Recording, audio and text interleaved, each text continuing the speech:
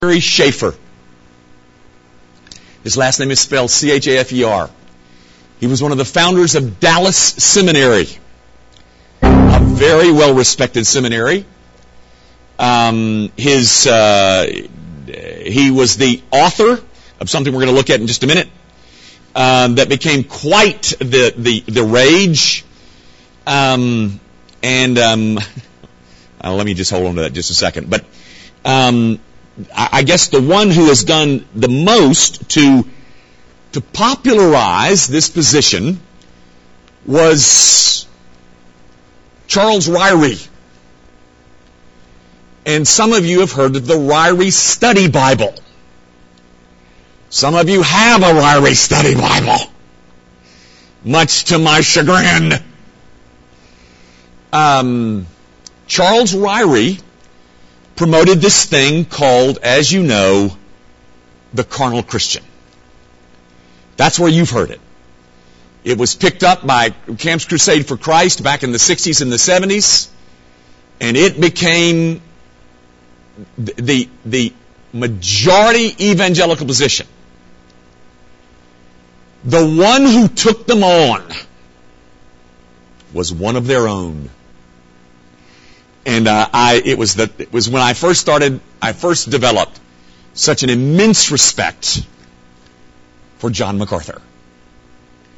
If you have never seen this book, ladies and gentlemen, this book, the only intent of this book, The Gospel According to Jesus, was to overturn the emphases that originated here but were being promoted at Dallas Seminary primarily and still are in the Ryrie Study Bible. That's why I say if you've got one of those things, I would heartily recommend that you get rid of it.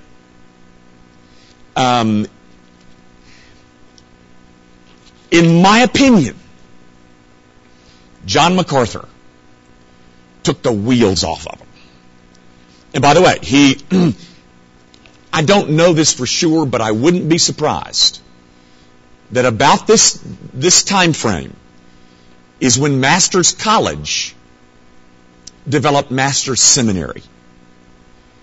One of the foremost spokesmen, besides Ryrie, was a guy by the name of Zane Hodges.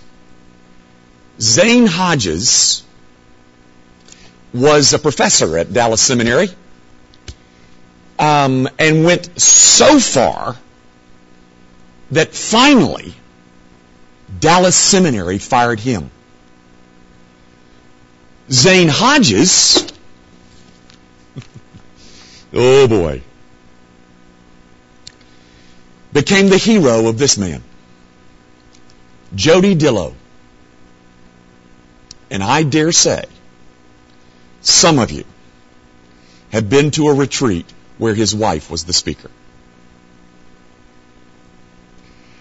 This is as bad as anything I've ever read. And by the way, Gil Mayette, if you'll come up after, I'd like to show you this. One of the people on the back who promote the book is somebody that many of you know. Lives in this town.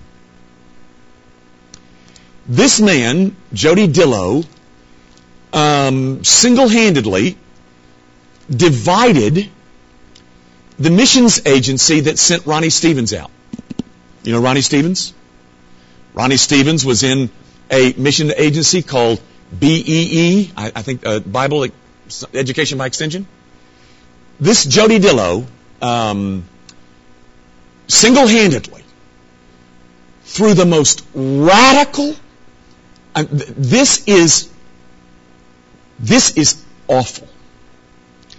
And his hero is Zane Hodges.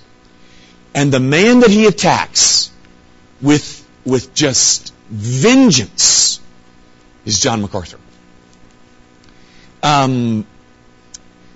Guys, popularly, it became a part of evangelical parlance through this little booklet called The Carnal Christian. basically suggesting that you could claim to have a soul that was safe, that looked exactly like a pagan. That not one evidence, guys, do you see how intricate? Because again, I think that the original intent was to protect the purity of the gospel. Don't let anyone tamper with the gospel. I applaud that. But if you then go to take the next step and say, this gospel calls you to nothing except some kind of mental assent to the historical existence of a person, and does not call you to discipleship, and does not call you to repentance, and does not call you to a changed life, then you can come up with this thing called the carnal Christian. That in essence says, you can look exactly like the pagan world, but if you nodded your head, everything's fine. Now guys, there's a lot of flaws, a lot of theological flaws that we could spend a whole lot of time. But I'm just gonna try to take one that I think that you'll really understand, and I hope it will clarify things for you. I am saying that Romans chapter 10 verse 9 says that you're confessing that Jesus is Lord, you're confessing His deity, His humanity, you're also confessing His finished work, His virgin birth, and His lordship over your life. Guys, historically, well, let me back up. Fundamentally, the error in sentimentalism has to do with the nature of faith. Historically, saving faith has been defined as having three component parts. The first is noetia. It's a Latin word which simply means knowledge. Yes, there is a certain content that must be involved in saving faith. The second component part is assensus. It's another Latin word which simply means assent. And that's where this whole thing stops. As long as you are aware of certain historical pieces of information and assent, pardon me, to the truth of that information. Jesus was born in Galilee. He lived for 33 years and he died on a Roman cross. And I believe that. That's all you got to do. Assensus.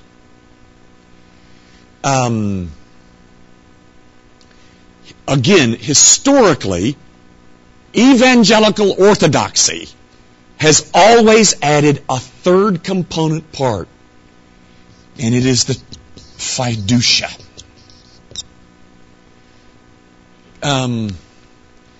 Guys, I mean, some of you do some kind of wheeling and dealing in the whole banking world, and you know what your fiduciary responsibilities are and all that business.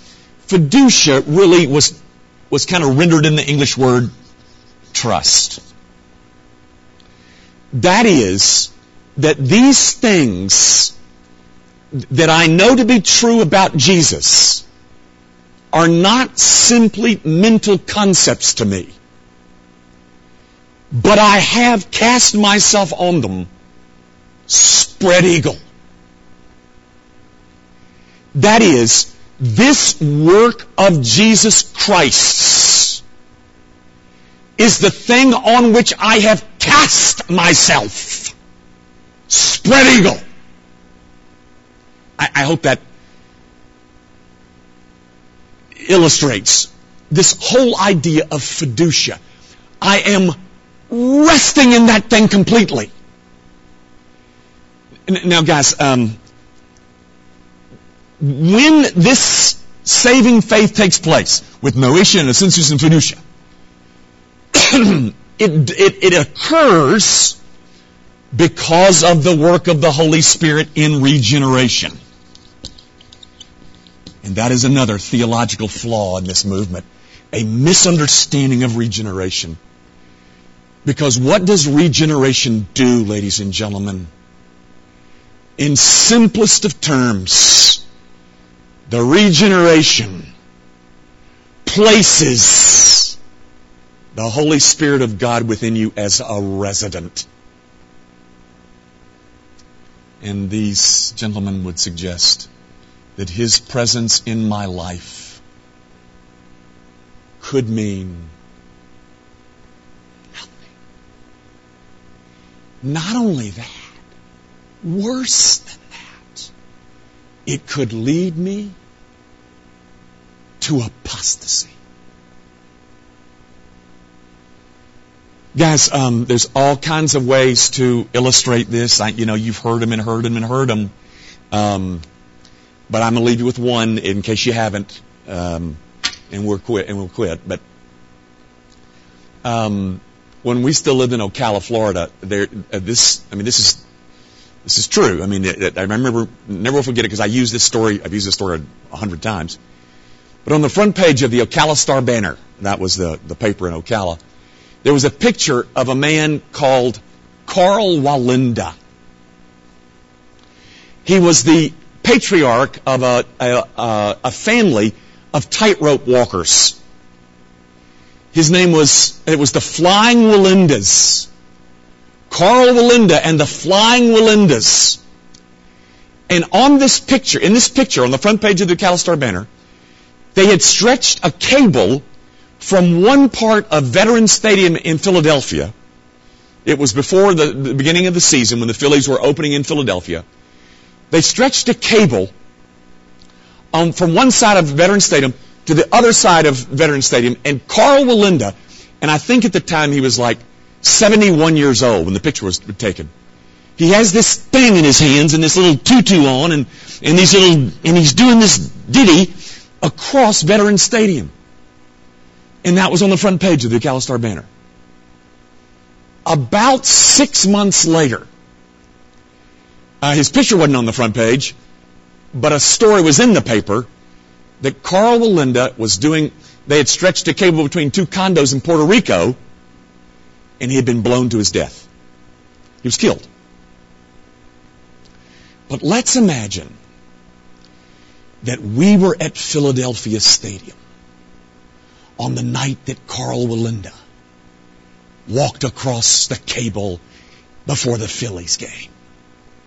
And we watch with great anticipation and holding our breath and seeing the wind blow him, and all of a sudden he gets to the other side and he comes off the cable and the crowd erupts with applause and praise.